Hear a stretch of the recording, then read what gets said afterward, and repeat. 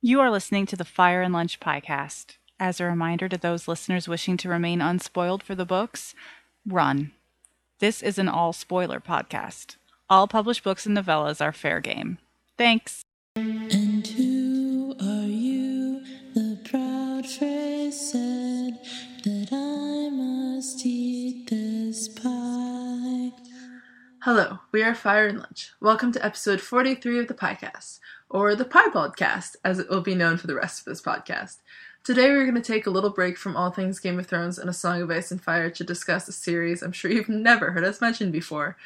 We're going to talk about Robin Hobb's Fitz and the Fool trilogy, as well as the earlier series, the Farseer trilogy, the Tawny Man trilogy, and probably a little bit of the Live Ship Traders and Rain Wilds as well. I'm Jenny.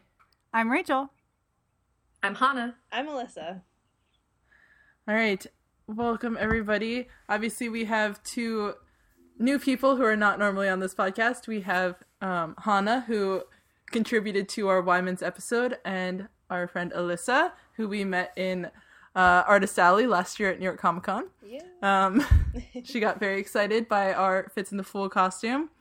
And she was one of two people to actually recognize us, so that was exciting for us. Yay! You Yay! guys looked amazing. Yay! And that included people in line to have their book signed. That's true. It Yeah. did. It's really sad. Yeah. It was one of those get the first book free situations. So there were a lot of people who had never read the books, which was sad for us. It's okay. They're home crying That by is now. sad. Good. Very good. Yes. So to start out, we wanted to talk about how we got into the series.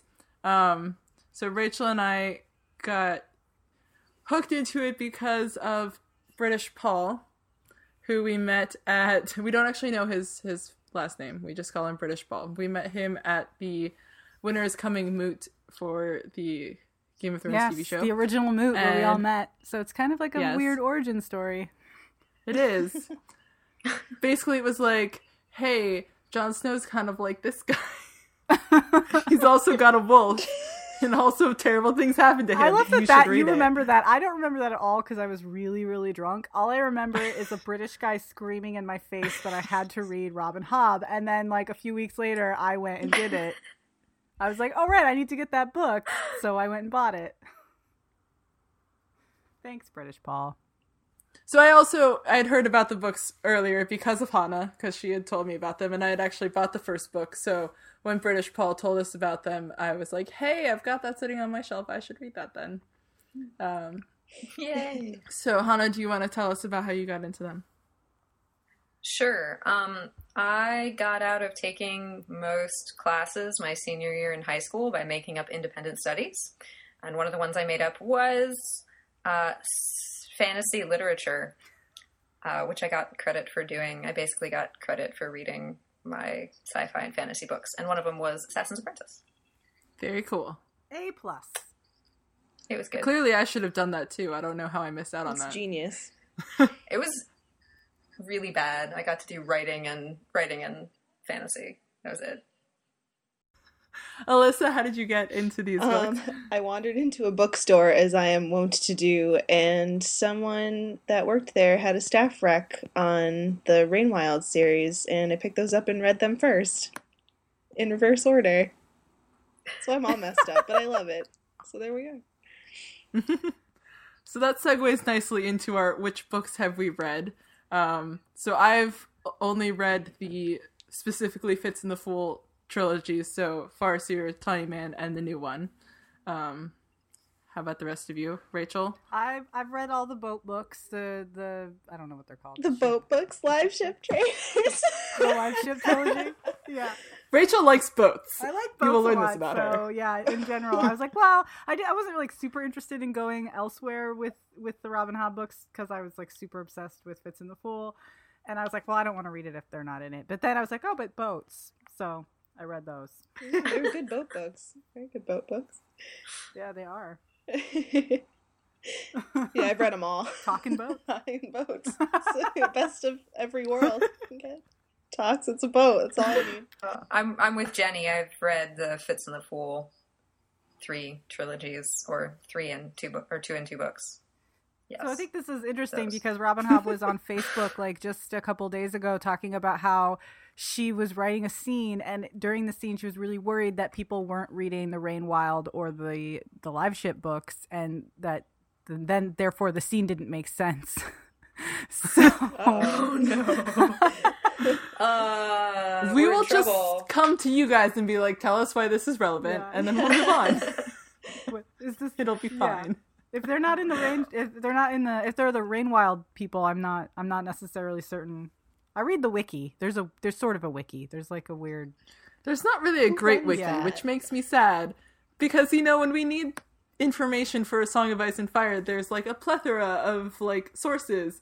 And, like, for Sanderson, there's, the whole 17th Shard thing. God. For these, there's not so much. Yeah, I don't. Which is really hard when you forget what you've read in the previous two trilogies when the third one comes out, and you're like, I don't remember this character at all. And nothing on the internet will tell me about him. It'd be a fun project to take over, just as we're going. Become the Sad masters. faces, Yeah. just lots of sad emojis. Yeah. Could you imagine if we wrote the wiki for these books? Dear God. Beautiful. This guy's an would be asshole. You don't need to know entertaining. about this guy. Move along. Here's a 30-page essay on the Fool. When you click through any given link, they all link to the Fool's page. Brilliant. Let's start this project. Okay. Yeah, totally. Perfect. So we want to talk a little bit about why these books are so special and kind of come up with a little bit of an elevator pitch, which I have to say, I was telling people I was recording this podcast tonight, and they're like, what are those books? And I'm like, I can't tell you about them. I don't know how. So, does anybody else have a better speech? Because I'm just like, if I talk about them out of context, they sound absurd. And if I start telling you about all the horrible things that happen to these characters, they sound miserable to read. But I'm like, but they're not. Well, hello, ladies. Do you like excellent, heartbreaking characters? Goddamn dragons? Talking ships? Crying? I have the book series for you. And wolves. And wolves. And wolves. And wolves. Wolves are important. And bees. Gay love. Candles. It's Candle. a lot about candles.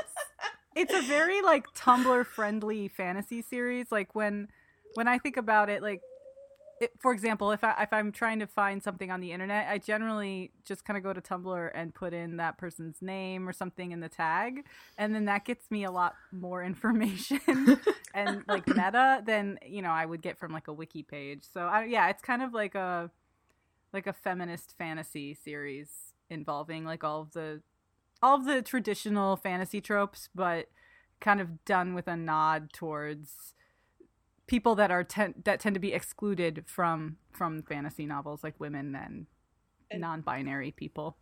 People with Down syndrome. Yes, Yeah, people with Down syndrome. Yeah. that too. It's fantastic. If I'm pitching these books, I'm usually pitching them to like writerly types. And so I tend to pitch it on the basis of being like possibly the best, like close first narrative study of a character through his entire life. Like in a way no one else does. Yeah. And I tend to pitch them on the basis of that thing, whereas writers, you're told to torture your characters a little bit. She does it better than anyone. Yeah, no, anyone. I'm going to give that to her. So, yeah. Torture award. There's a big thing right now where everyone's trying to write gritty. Thanks, George R. R. Martin. Yeah. And I actually think that on a certain level, I might get in trouble for this. I think she does it better than Martin sometimes. I absolutely agree with you. Absolutely. Okay.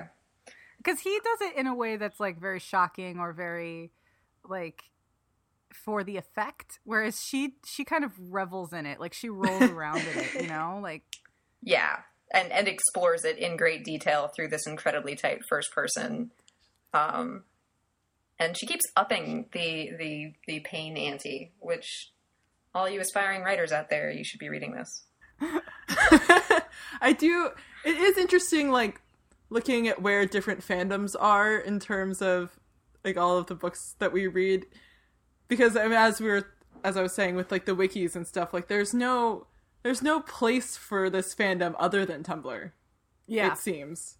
Seriously. Which is sad, but it's definitely... Well, it makes me happy because that kind of proves to me that maybe there are younger fans out there. I mean, when I first started reading these books, I kind of felt like, is it just me and then like some 50 or 60-year-old people like who don't know how to use the internet and that's why they're not out there? Instead, we're just the old withered ones. Yeah, we're the old ones on youngins Tumblr, out like, yeah, we're the old ones on Tumblr, like, yeah, these books are great. I was going to say, Rachel and I have discussed, because of Game of Thrones and all the other series they're making, we've discussed the possibility of the, like, Fitz and the Fool series, and I'm like, that would be the most boring TV show. It would just be, like, Fitz sitting at a desk writing about his horrible life. I'm like... Yeah. It'd be great. It'd be like it doesn't translate. 12 hours of Fitz sitting at a desk. You're like, oh god, it's so awful. You realize what they would do is add like 50% more Game of Thrones to it, and it would be terrible. Yep. Yeah, but there's no horrors in this book. I feel like they'd have a problem. They'd add in but some they horrors. would put them in. Yeah. Yeah, like suddenly all the scenes where he's sitting and writing pensively would take place in a whorehouse. You know that's what would happen. Yeah, Shade wouldn't be Shade anymore. He'd just be like a whore. Only if it was on HBO. It needs to be on like the BBC. The Whore Assassin show. Oh my goodness. Actually, I think it'd be cool if they did it like a Tarantino-esque show or something. Like, instead of like a gritty reality-driven show, they're like, this is going to be bonkers and there's going to be blood everywhere. And they'll be like, you know, I'm thinking of like Beatrix Kiddo punching her way out of a coffin. Like, Yes. Oh my god. I probably wouldn't watch a television show of this, but I would definitely be interested in a fashion show.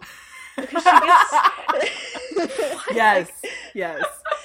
She's so descriptive of her costumes, and they're also culturally influenced within her world that, oh my god, I've just huge appreciated. So like Project Runway Realm of the Elderlings. Yes. That's exactly what I want. Who's Tim Gunn? Is Shade Tim Gunn like Yes. going around? Shade is He definitely Tim doesn't Gunn. critique, he just skills it to you. At like 2 a.m. when you're trying to sleep. All right. Oh, everyone's always so tired, and they're abusing the elf bark or whatever the fuck it's called. It'd be bad. All right, let's move into talking about the Fitz and the Fool books in general. Let's just talk about Fitz. So it's a good place to start. Who is Fitz? Tell me, who is Fitz? Fitz is an idiot. Generally. Fitz idiocy. Fitz idiocy, yes, that's our new word. He's very traditional. He's really kind of close-minded a lot of the time, despite the fact that he experiences all of this stuff in this world. You think he wouldn't be so, like, close-minded in his own little world, but he seems to just sort of, like, experience all of this stuff and then ignore it when he's making decisions. True or false? True, times 1,000,000. Like, that totally happened to me, but this situation, it is totally wrong and cannot be possible. Yeah, I mean, I guess it's because he occupies that like fantasy archetype character, right? Like he's the most Jon Snowiest of all of the, all, you know, like precious cinnamon bun kind of like bullshit. I feel like Jon is also- smarter. I was just gonna say, and Fitz is the biggest moron to ever live. I feel like it's a character who he takes a really long time to process things. Yeah. And because of the way the books are written, it takes a really long time for him to process. It really does. And so there are moments where, as a reader, you're sitting there and going, okay, come on, sweetie, get there. You're so close. You can do it. Well, he's not much of a critical thinker. I think No. he's just, See, but I feel like he thinks he is. he thinks he is, yes, because he thinks so slow. But you know, it's like, okay, he's a bastard orphan whose father was the king, who was apparently so shamed by his very existence that he quit being the king and then died. he was raised. Wait, no, come on. Like, this is the elevator pitch. And then he was raised by the not the kennel master, the stable horse master, the stable master, and treated as if he was a dog in a kennel for most of that time, and then was turned into an assassin who just kind of like was pointed at things. He should know better, basically. But I'm thinking that maybe he didn't. His early life didn't require too much critical thinking. Like, he just kind of reacted to things, did what he was told. That's true. And he does seem to spend a lot of it trying not to die. I mean, yeah, he is preoccupied with not dying. That's certainly a thing. But we love Fitz. Despite the fact that he makes us crazy, we love Fitz. Right? Yeah, I mean, very I think endearing. You can't help it because you experience everything through him. Like, it's his perspective. So if you hate him, you're not gonna read the books. You're That's like, true. This guy fucking sucks, and you're gonna put it down. I guess we can talk about Night Eyes now. Let's talk about Night Eyes now. So Night Eyes is great. Night Eyes is his wolf pal, who I like when they meet because he's just like, blah, blah, blah, blah. I don't want to bond with any animals anymore. And Night Eyes is like, you will bond with me. I don't care what you think. Well, Night Eyes is like his real moral compass, which is terrifying because I don't know if a wolf has a moral compass, but it's just like, this is not food. This is not for anything. Why are you obsessing over this, you stupid human? Yeah, basically. It's perfect. Which I think is good for Fitz, because he needs that in his life. I guess part of Fitz's slowness is that overthinking. He overthinks stuff, maybe? And Night Eyes is like, no, just stop. Yeah. Stop doing that now. He needs Night Eyes in his life. Definitely. Yes. He's definitely one of my favorite animal characters. Possibly because he talks. Yeah. Yeah. It's really hard to do an animal character in a way that doesn't feel like you're just making a human into an animal character without making it incredibly, like, annoying to try to relate with. And Night Eyes is sort of the sweet spot between those two things, where he's very wolfish, but not in a way that's, like, excessively hampering to the human relationships he has. And he's sarcastic. Yeah. It's very... so sassy. He is. Fitz, like, has no sense of humor at all. No. It just isn't there. He doesn't understand humor, really. Right over his head. You laugh at him, not with him. Never with him.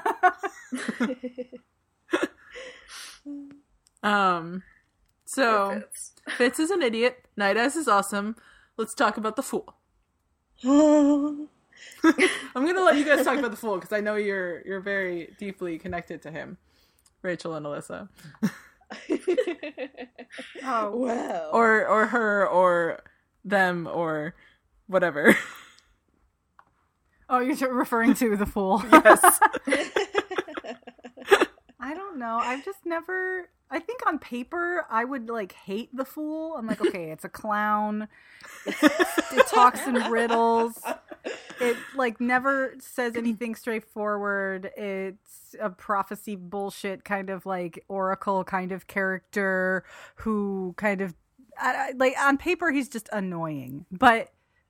then you actually read him and you're like, no, he's amazing. And I love him and he's the best character ever created in the history of literature. I think it's also how he relates to the other characters. Like, if it was just him, like, rambling on all the time, but it's his relationship with Fitz that makes his character so great. To me, anyway. The Fool is perfect. The Fool began a long foray into an obsession with jesters for me. So Excellent. there we are. We're having real talk, but it's just, he is on paper. He sounds not so good, but he's one of the most unique and mysterious and wonderfully mysterious characters I've ever come across. He's a wonderful trickster archetype. We have the whole wise fool / trickster thing going on for him, and especially starting the character at least as seeming young as he is, and following them through 3 trilogies worth of more torture. And the Fool definitely shares in the torture. Yes. Particularly in the latest trilogy. Yeah, I mean, it's funny too because he blames himself so much for it. He's like, "Oh, I'm so sad that you're, getting the shit kicked out of you all the time, but it has to happen. So trot along." He does have the whole, It's interesting. Actually, that's interesting to have a trickster mixed with like a sacrifice archetype. Yeah. Like those two don't usually go terribly well together. At least not willingly together. Mm-hmm. They tend to go unwillingly together. I'm thinking about mythological Loki. Mm-hmm. Okay, sorry, tangent. Coming back. The Fool is wonderful. So, Fitz and the Fool, obviously we follow them through 3 trilogies, and they definitely change a lot. Sometimes very obviously take on new identities. So what is your favorite version of Fitz and the Fool, and kind of in conjunction with your favorite book or trilogy? Hannah? I like young Fitz and the Fool. I like them when they're kids together and before all the terrible things happen. I do.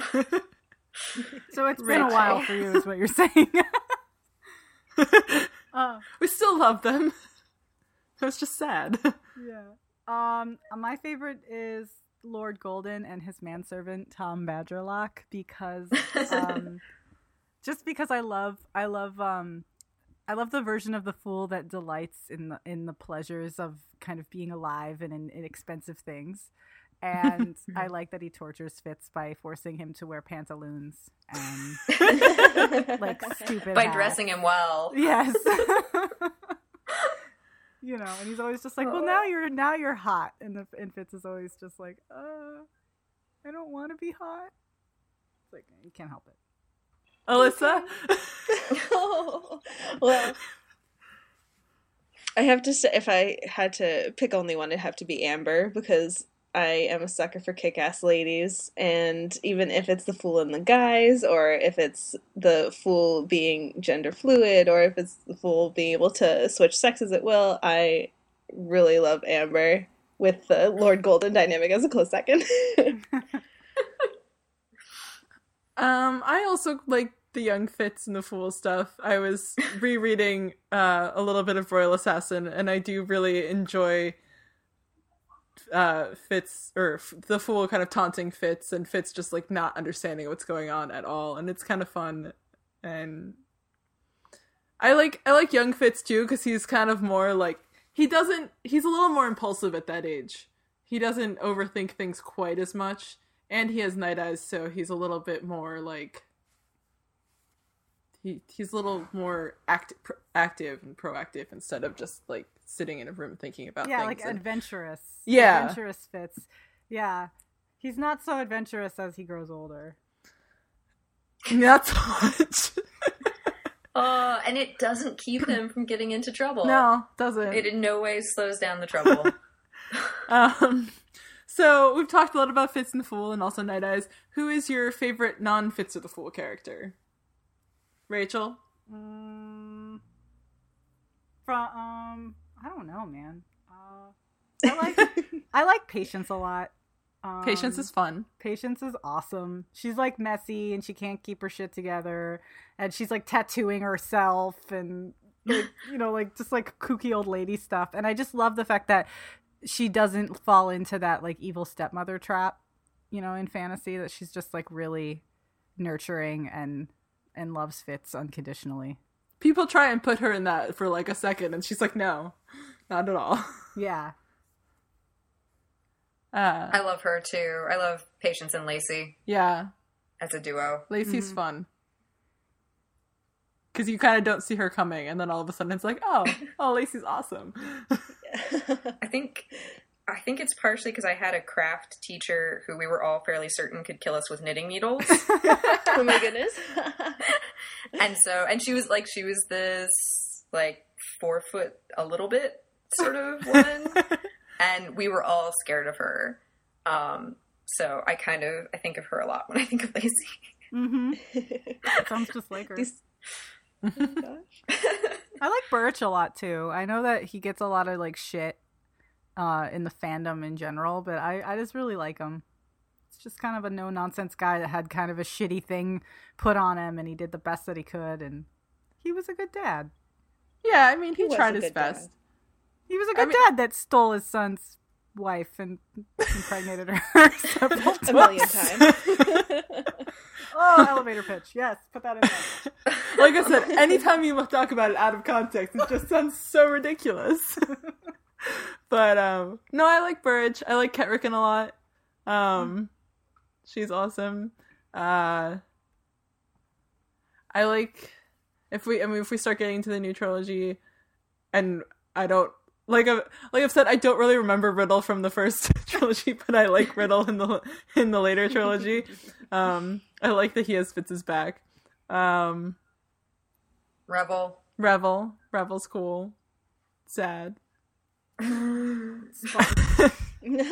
Spoilers, everybody gets tortured and a lot of people die. Yes. Ba-da-ba. I loved Revel because he was so incredibly competent in a way that's not necessarily valued in a lot of the books, because he's competent in terms of being really, really good at running a household. And we've been running around with assassins for most of these stories. So when you have this person who's just incredibly proficient in an area that's entirely unrelated to murdering people, it's just a nice character to have in there. I love Revel. I like that Fitz is annoyed by Revel, but then after Revel is no more, then it's like, oh, now I really miss Revel. These other people are not as good at this. What do I do? Well, I think that that's Shade's fault, because like he was really just, he had so much shit taken care of for him all the time, and he never had to think about it. And then he's like a grown up, and it's like, oh, you have to dress yourself. You have to like bathe your face, like wash your face. And he can't even do that. Like, it's like, What can you do? Yeah, he can't even care for himself in like very basic ways. Oh, Fitz. I mean, Night Eyes did it for him. Shade did it for him. Revel did it for him. And without anybody to do that for him, he falls apart. Yeah. But then he gets angry at other people when they can't take care of themselves. Exactly. It's like you are like the biggest toddler in the universe. But he's so high and mighty about it too. I mean, I've said this before too, but like the way he talks to Ketrican and like Royal Assassin, and say, he's like, you have to be more, queen-like, and you have to follow these rules, and you can't be such a loner. You have to, join in and you be part of the court life. And I'm like, oh my God, Fitz, talk to yourself in 40 years. Well, isn't that the biggest criticism of Fitz, is that he really does think he is the only person on the planet to have felt pain? Yeah, isn't that said at one point where I can't remember the exact scene or context of this, but someone is just staggered by the amount of pain that's inside Fitz. It's like, whoa, now. When does that happen? Am I making that up? No, it's probably the Fool. I think it's probably the Fool. Because I think he's the only one that would actually feel empathy for him. Everybody else would be like, oh, boo-hoo! Get over it. Well, because it's like, I mean, Fitz is very much like, he doesn't believe that anybody, like, really loves him. And he very much isolates himself and puts himself in these situations. And it's like, well, if you just, let people, talk to you and help you and be there for you, you might feel better about yourself. Possibly. But right? I mean, he, instead of going to Molly and Burge and being like, hey, I'm alive, let's sort this thing out, he's like, hey, I'm gonna go hide in a cabin for the next 20 years, and then maybe I'll come out only because I'm forced to, and hey, by the way, I'm alive. Oh, fucking dickhole. And then it's, they're justifiably upset with him. Yeah.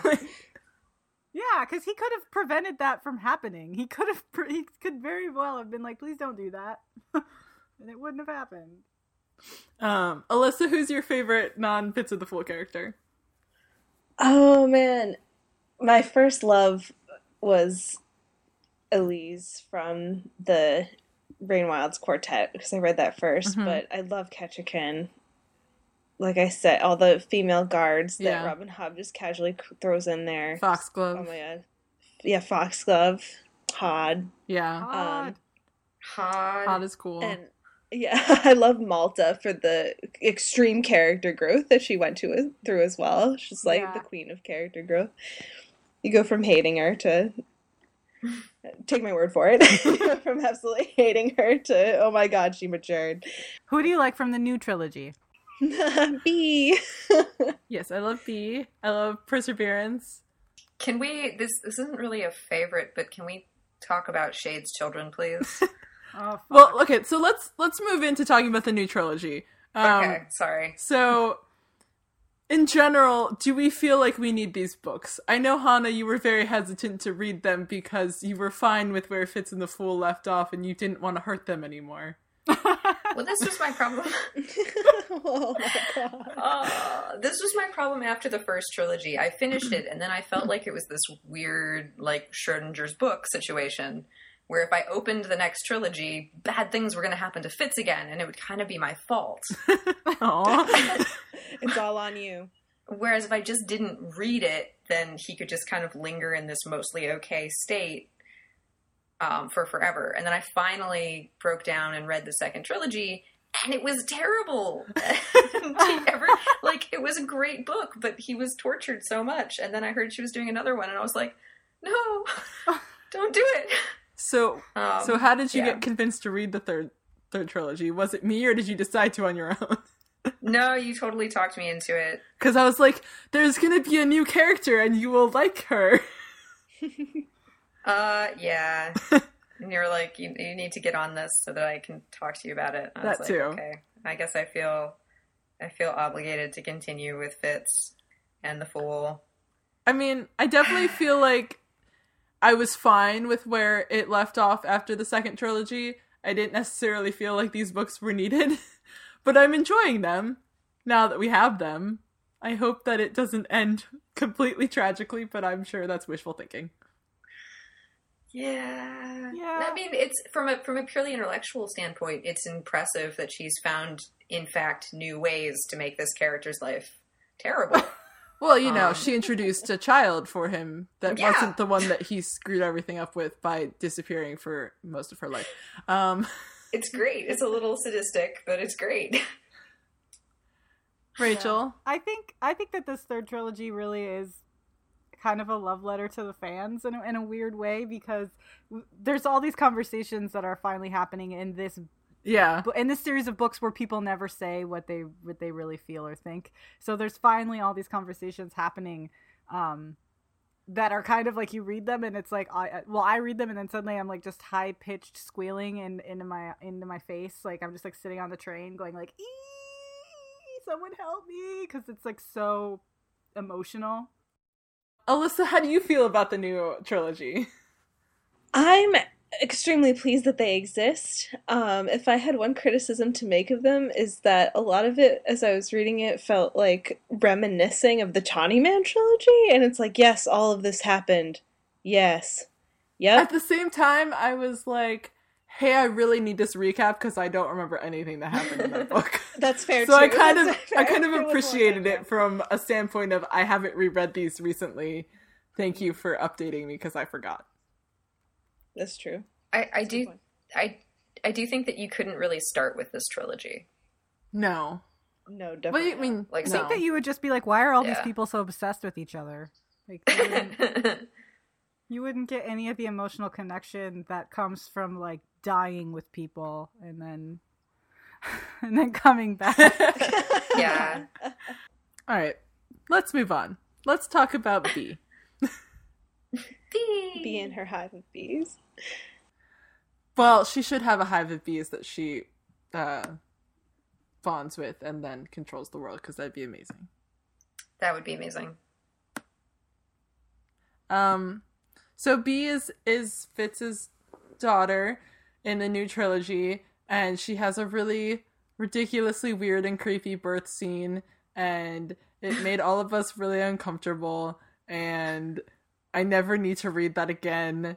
And But on the plus side, you get her POV, and she's kind of awesome, and I kind of enjoy how she looks at Fitz, and she's just like, I don't know what you're thinking all the time, Daddy. You're kind of ridiculous. What do other people think about Bee? I still love the "you feel too much, Daddy." Yes, Please that's one stop of my feeling. favorite moments of her. Like, stop feeling, it hurts me so much. I love her. I think that she's a really smart character to bring in another POV because, you know, we've already gone through 6 books of just Fitz, so awesome. But yeah, the birth scene was really, really scary.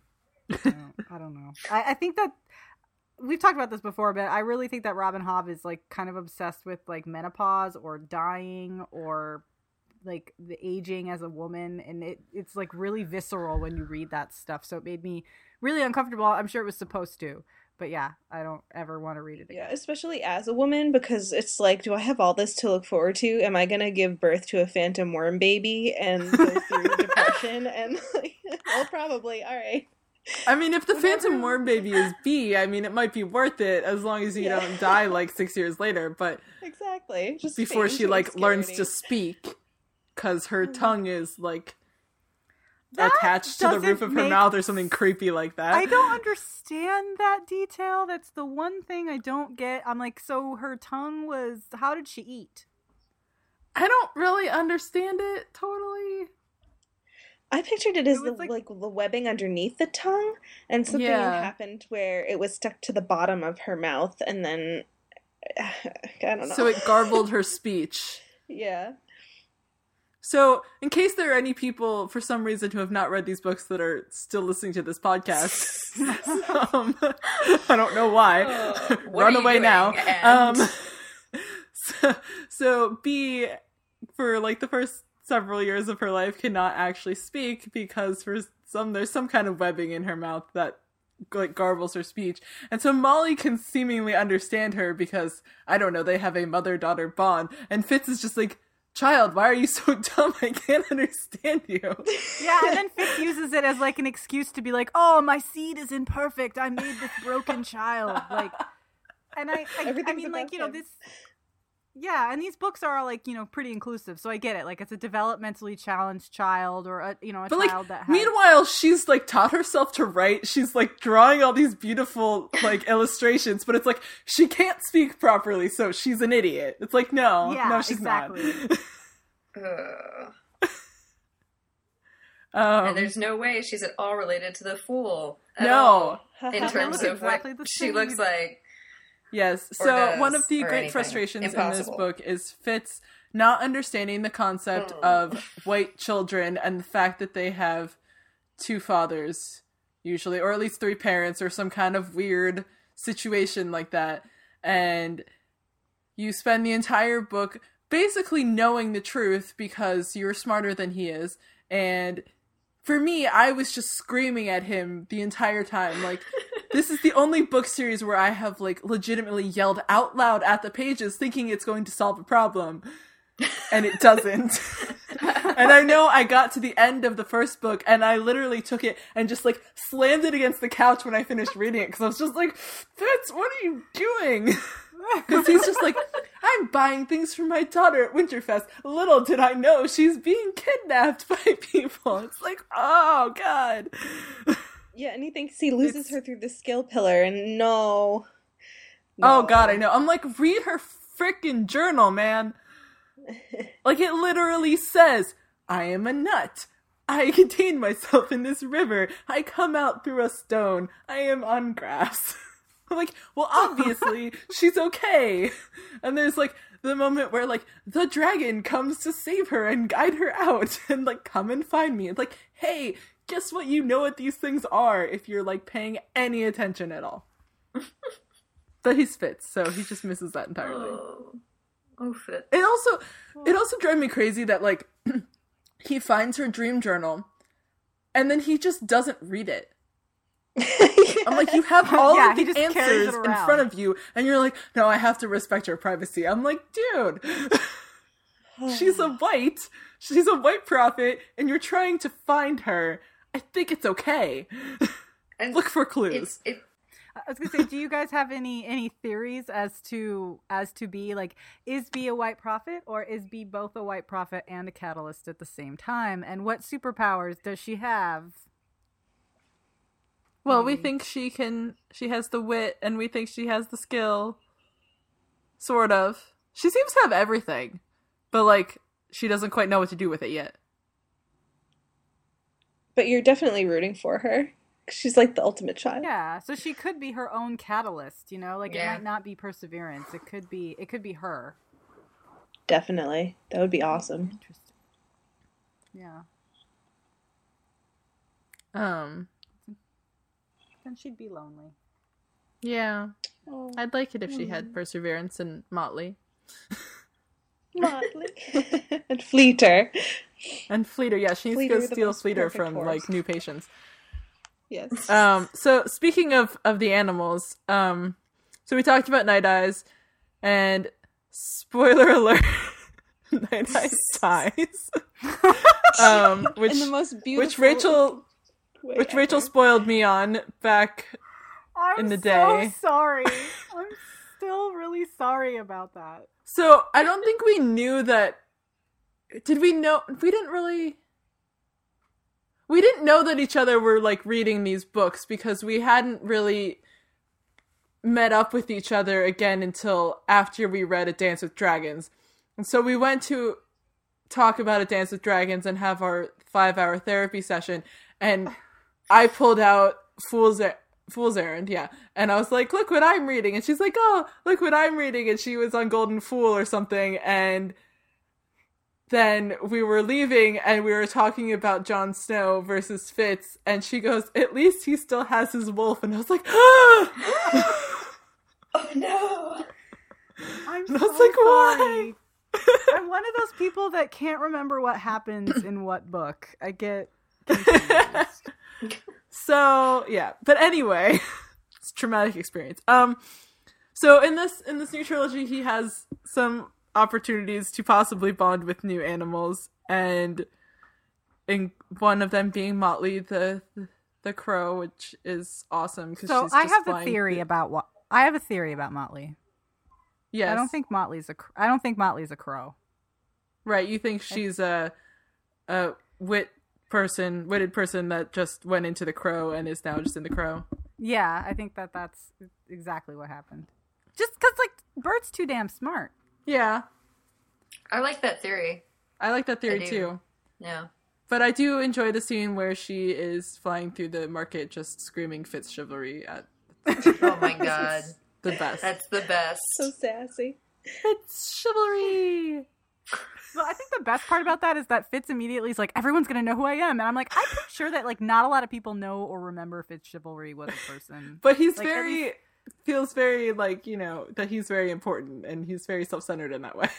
Yeah, like, if he was a celebrity nowadays walking down the street, he'd be all like, cover my head, and everybody like, I don't know who you are. But I mean, people do know who he is when he, like, finally gets revealed. Well, in the castle, but not, like, down Well, yeah. in the town. Well, but, I mean, they do, because they're like, the witted bastard, oh god! I remember, like, reading that part and being like, if he does not get, like, officially revealed in this book, like, I'm done. Like, I need that to happen at this point, because it's just been so long, because he's been supposedly dead since book 2. And it's like, you've read, like, 5 books since then. It's like, oh my god. He was actually dead in book 2, and now he's That's true. Actually dead in book 2, and then came back to life, and then, like, went to the castle as a different person because he put on different clothes and had a Yeah. white streak in his hair, and so... God. So there's Motley, and there's also Fleeter, and Fleeter really wanted to bond with him, and I really loved Fleeter because she was an Fleeter awesome the horse, best. and Fleeter Like, was I- too good for him. I get that she was too good Yeah. for him, but at the same time, I wanted her to stick around, so I was like, just bond with her, it'll be great. But I think that we as readers really wouldn't take to Fitz bonding with another animal right now. I mean, I don't know. I mean, how would you guys feel? I mean, it would be sad because it's not Night Eyes, but at the same time, I kind of feel like maybe he needs it because Night Eyes was good for him and he could use some direction in his life. Well, I don't know if a horse or a crow is going to give him No. direction. Like, No, I He think needs- it was another wolf. Another wolf. but then that would be like, I can see the fans not reacting well to it. Yeah, I mean, it would feel like a betrayal. As long Yeah. as it's not a cat, right? Yeah, apparently he hates cats.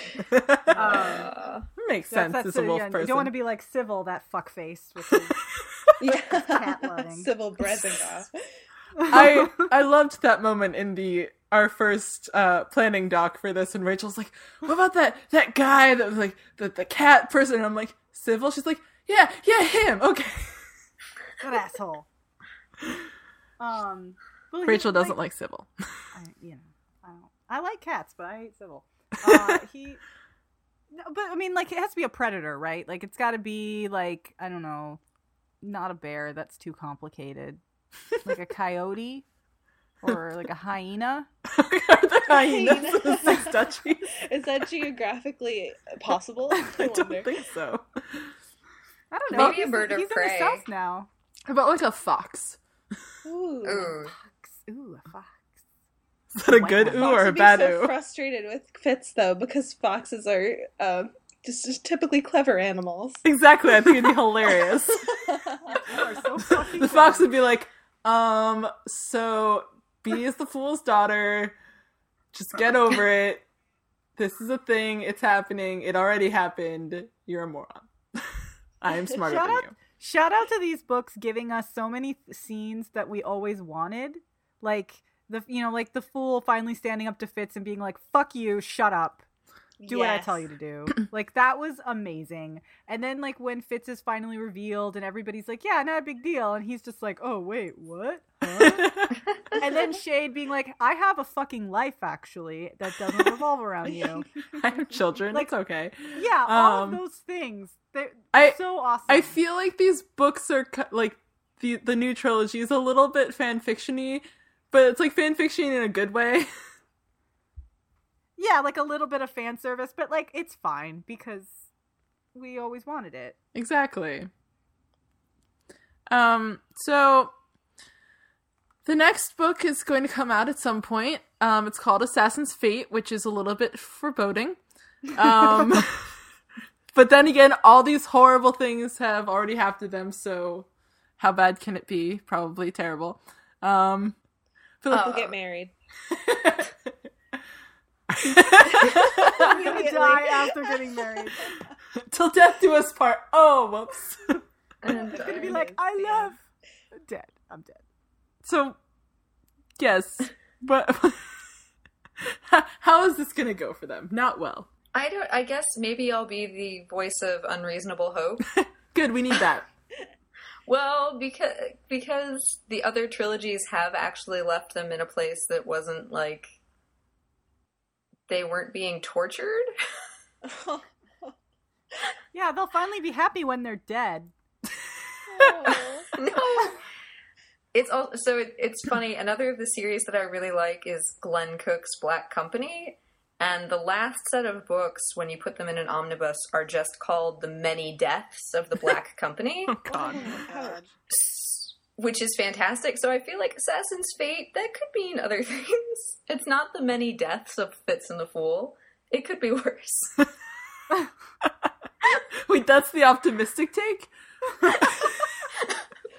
I'm sorry. I should have warned you. You really don't want me as the optimist. I mean, yeah, I mean, because, let's see. I mean, Fitz has died and the Fool has died, so, already. So, But they I haven't mean, died together. they haven't died together. Can they die together and save each other at the same time? They'll die to save B.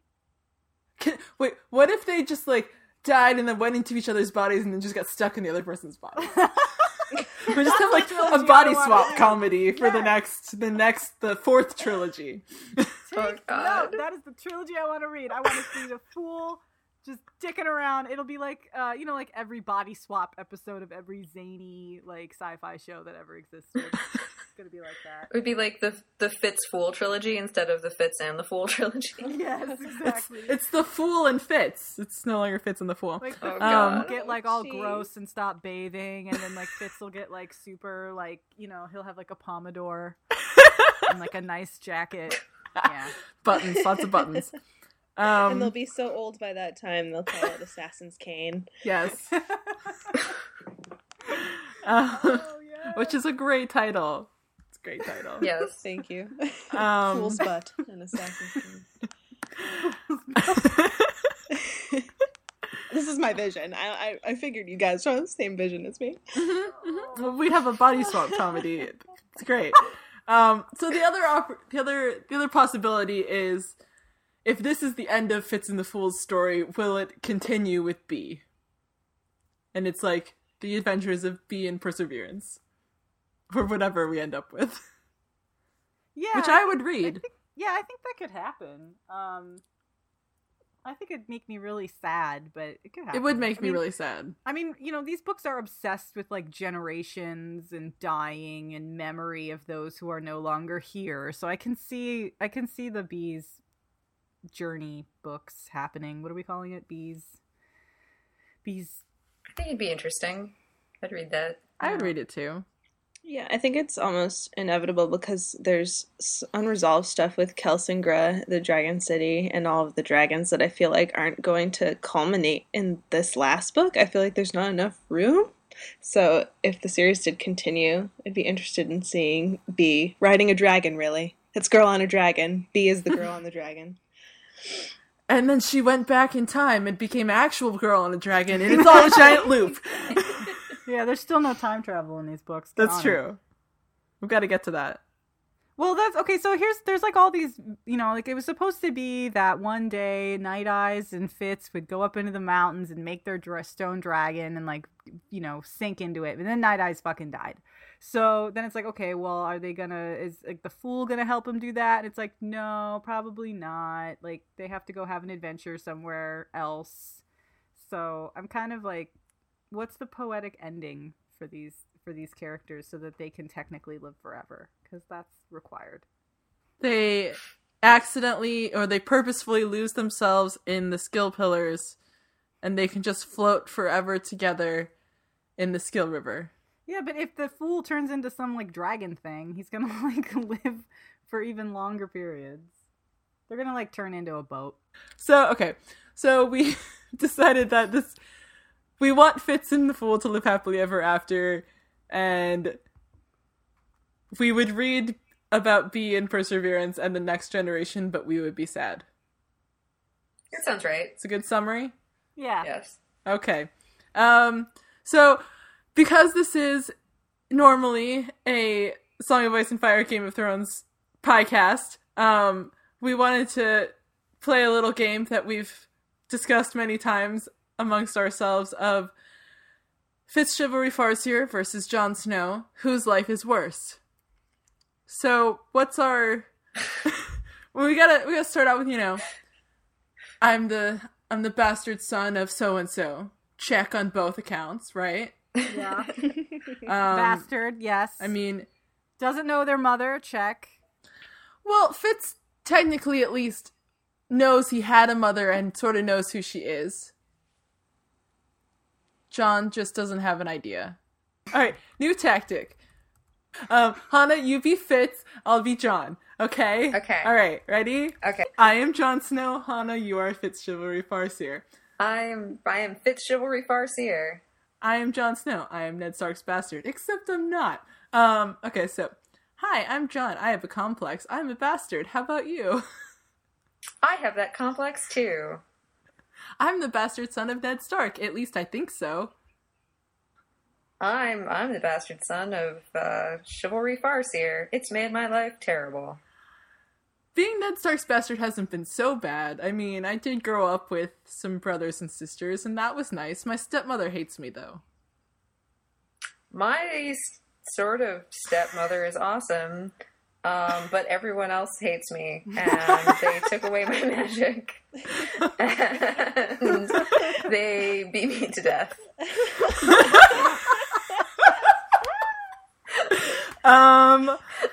No one told me how terrible the Night's Watch is, and then I went to the Night's Watch and it was terrible. But then I found friends, so that was cool.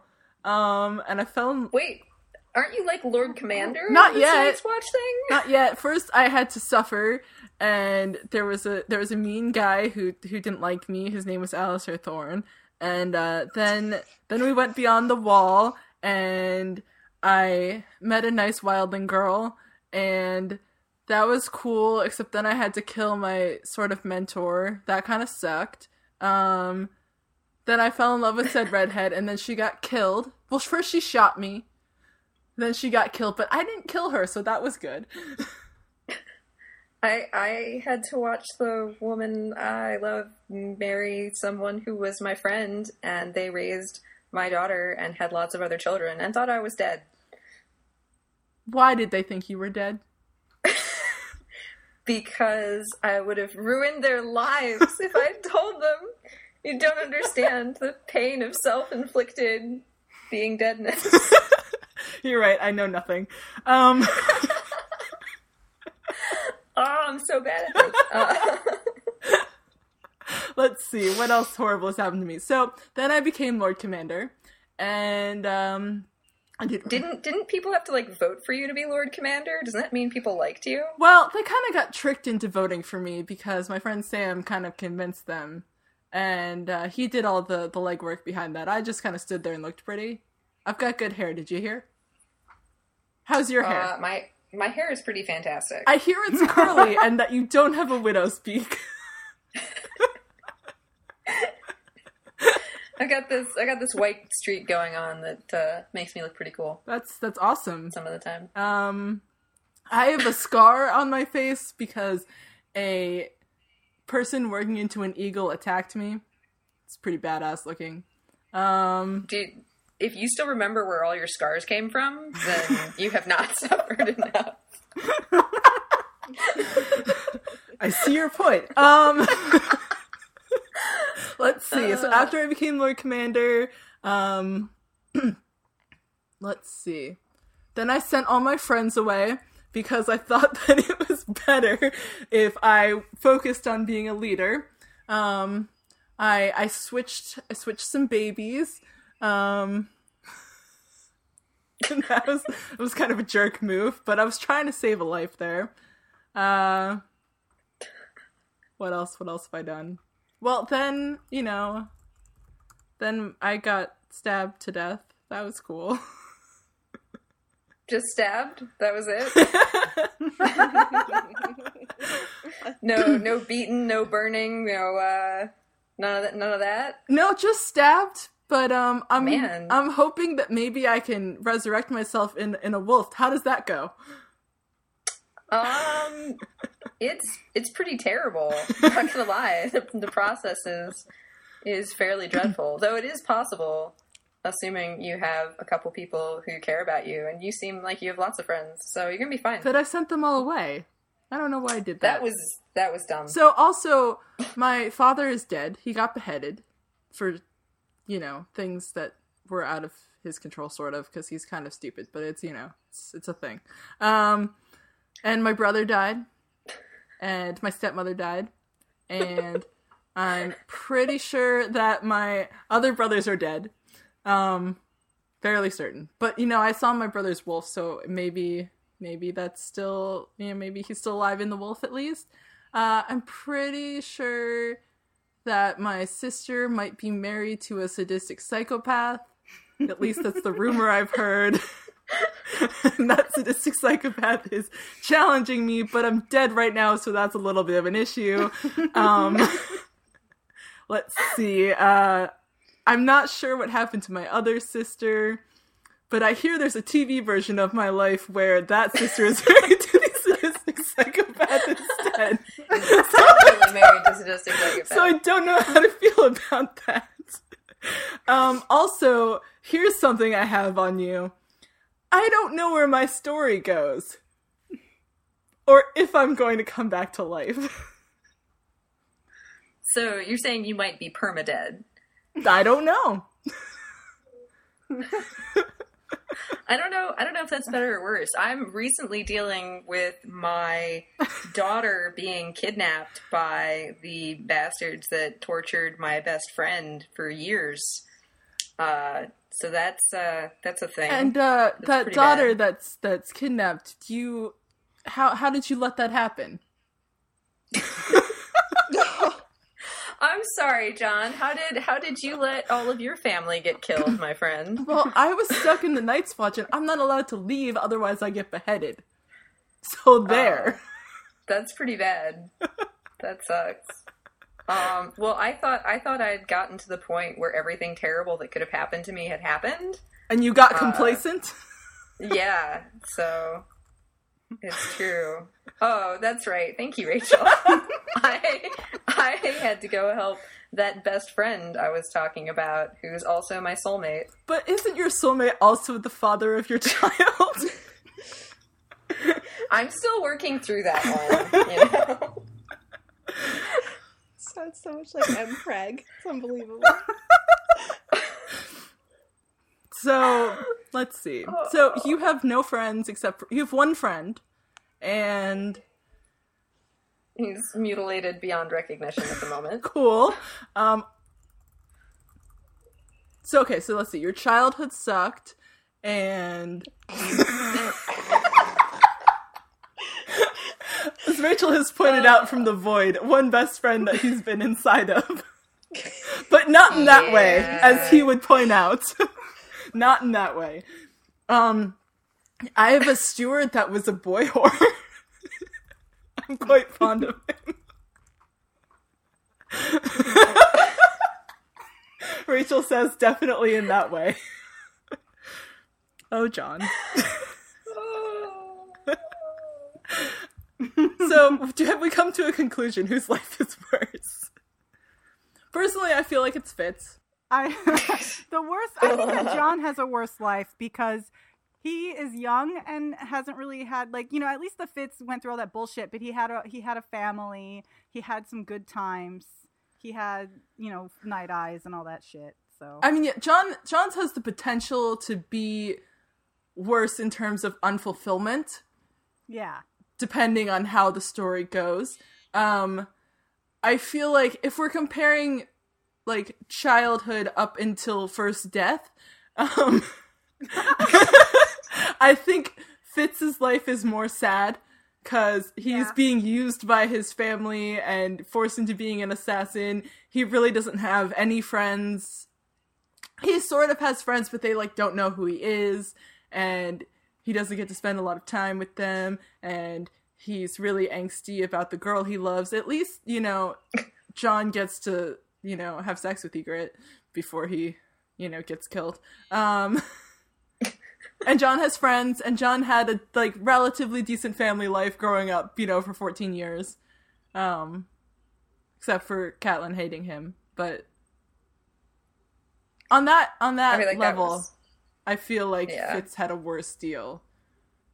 Going forward, if John doesn't have any more story, then it really kind of sucks for him, and Fitz at least got to live.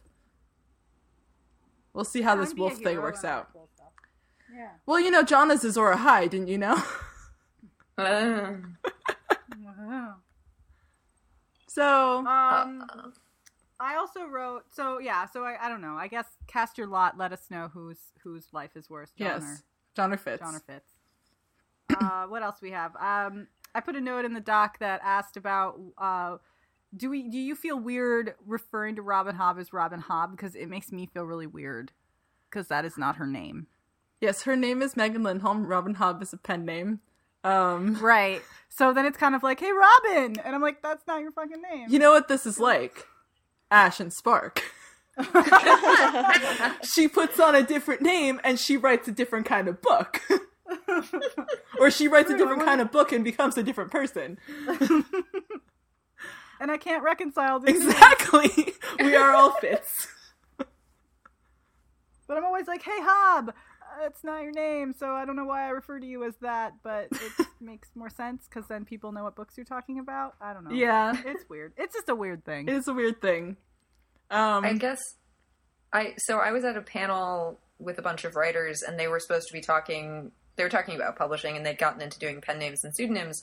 And it was one of those things where it was like there was one person on the panel that everyone knew they were writing under a pen name, and then out of 5 people, like 3 more came forward during the panel. We're like, no, that's not actually my real name.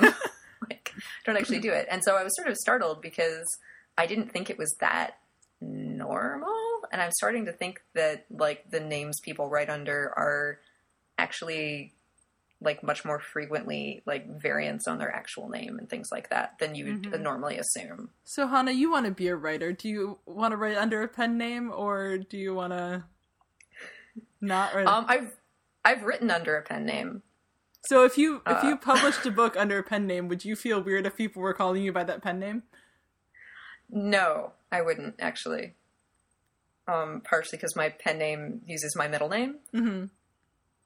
But also, actually, I think it would be useful to know, like, what stories they were talking about when they walked up to you. Well, then it's, like, weird. What if you read both? And then you're like, oh, can I talk to Megan now? No, wait, now I have to talk to Robin. Megan, That's true. right now. That would be weird. That is weird. I didn't think about that. Oh, that would be strange. What if Megan Lindholm is the voice in the Skill Pillar?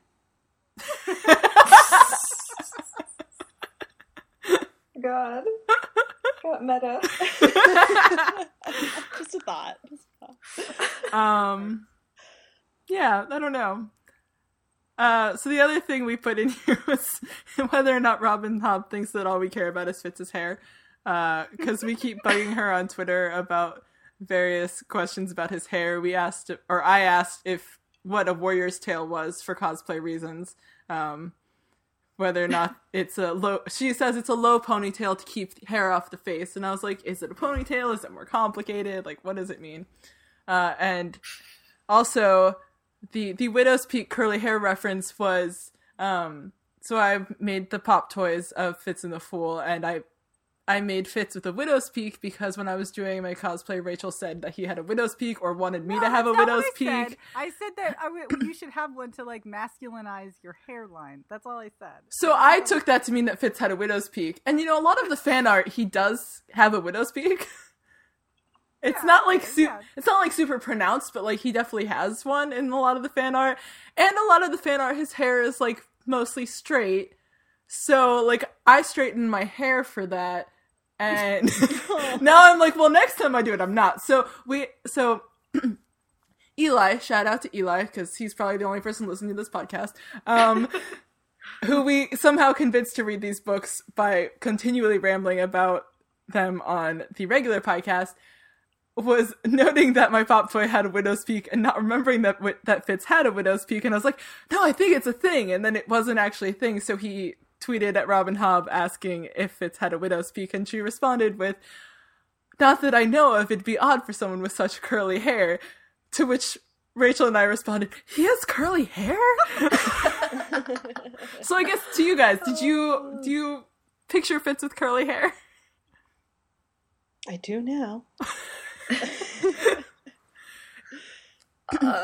It's been a while since I read the earlier stuff, and I admit that I kind of have the cover art for the new trilogy going in my head right now. Last of the Mohicans Fitz. Yeah, I've got a little bit of that, unfortunately, going around. Which is not curly hair, by the way. No, it is not. No, it's not curly hair. So just gotta get on. She talks about his like the planes on his face so much that I'm always like, my headcanon Fitz is always like kind of Native American-esque. That's usually what I picture. I picture him how perplexingly draws him. You know, perplexing. Yeah. Okay. Yeah, totally. That's exactly what I see. The fan art, the person that draws the fan art that like tears out your heart, steps on it, laughs at you. Exactly. It's very interesting how we read these books and just have like no concept of what the characters actually look like. We all just take our own thing and we're like, yeah, it totally looks like that. And like, no. Which gets, bad when you're trying to do fan art things or cosplay. Well, whatever. Yeah. It's all just. It is what it is. You just kind of like, I mean, my fool is kind of like a random mix of young fool, but like not. It's like all of these elements at once together. I mean, so is my Fitz. I've got like the badger lock because that's distinctive, but I'm like wearing, buckkeep blue, and I've got the buck on the vest and like all that stuff. I'm not Fitz Chivalry Farseer at all. And I'm carrying around a notebook and writing letters to beloved. So it's all just. I gotta say, change it so that it's B's notebook now. I know. I gotta change it. I'm still not over you guys' costumes. My heart skipped a beat when I saw you guys. I was like, can it really be? Am I hallucinating? It can't be this good in real life, and it can't be what I'm thinking. It's the rooster crown. Yeah, it was that's what I saw first. I was like, no way. And then my best friend was like, you should go talk to them, you idiot. So and here we are now. Well, I mean, it's good that you see Rooster Crown and you actually think Rooster Crown and not, hey, why is that girl wearing a chicken on her head? It was very clear. It was just, and Jenny, all of your details, and both of you, so incredible. And then we also have, like, the little bee on the bag, so that's, like, really anachronistic. It's just... Yeah, totally. But it's, like, the bag says Rachel's favorite thing that she likes to make me try and say, Fitz, fixes, feists, Fitz... Fats, spices. I'm looking over at the bag. I'm like, what does it say? Fitz fixes, feists, fits, fats, suffices. Correct. Woo. Yay. Okay, let's see. Does anybody have any other thoughts before we bring this to a close? So I do want to point out that, remember when Robin Hobb tweeted that she had just written like the line that she wanted to write for like 10 years or something, like yes. And then I read the latest book thinking, okay, well what line is it, is it, and then I finally came across another Facebook post or something of hers where she said that it got moved to the next book. So we have something to look forward to, and it's probably yeah terrible. So I'm looking forward to that. I'm like super scared to read that book because like if they die, I don't know what's gonna happen to me, but I'm also like, I can't wait to read that line, whatever it is. I hope we know what it is when we read it. Yeah, all this hype, and then we're like, well, what was it?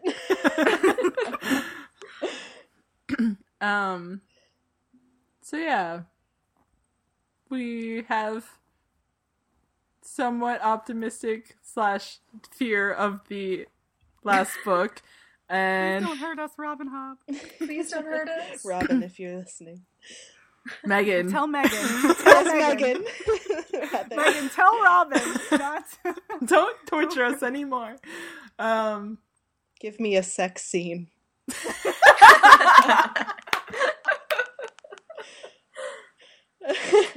All right. Take us out on the toast.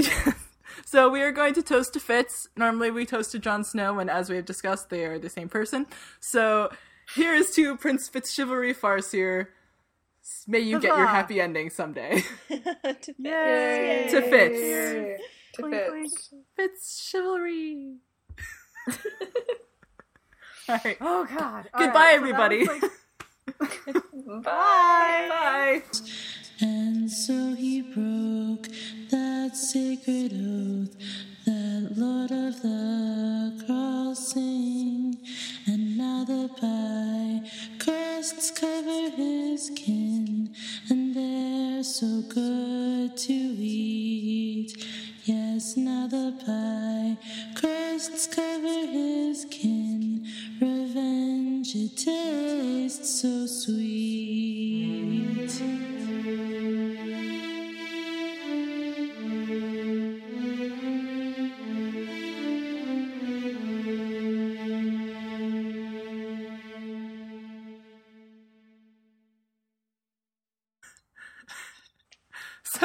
So the fool is clearly in love with Fitz, and Fitz is clearly in love with the fool, but can't admit it to himself. It's great. Right? Yeah. And we need Everything this to hurts. happen. Yes. It's not all about plumbing, you guys. This is like shipping at its worst. We're just like, Yeah, give it to us.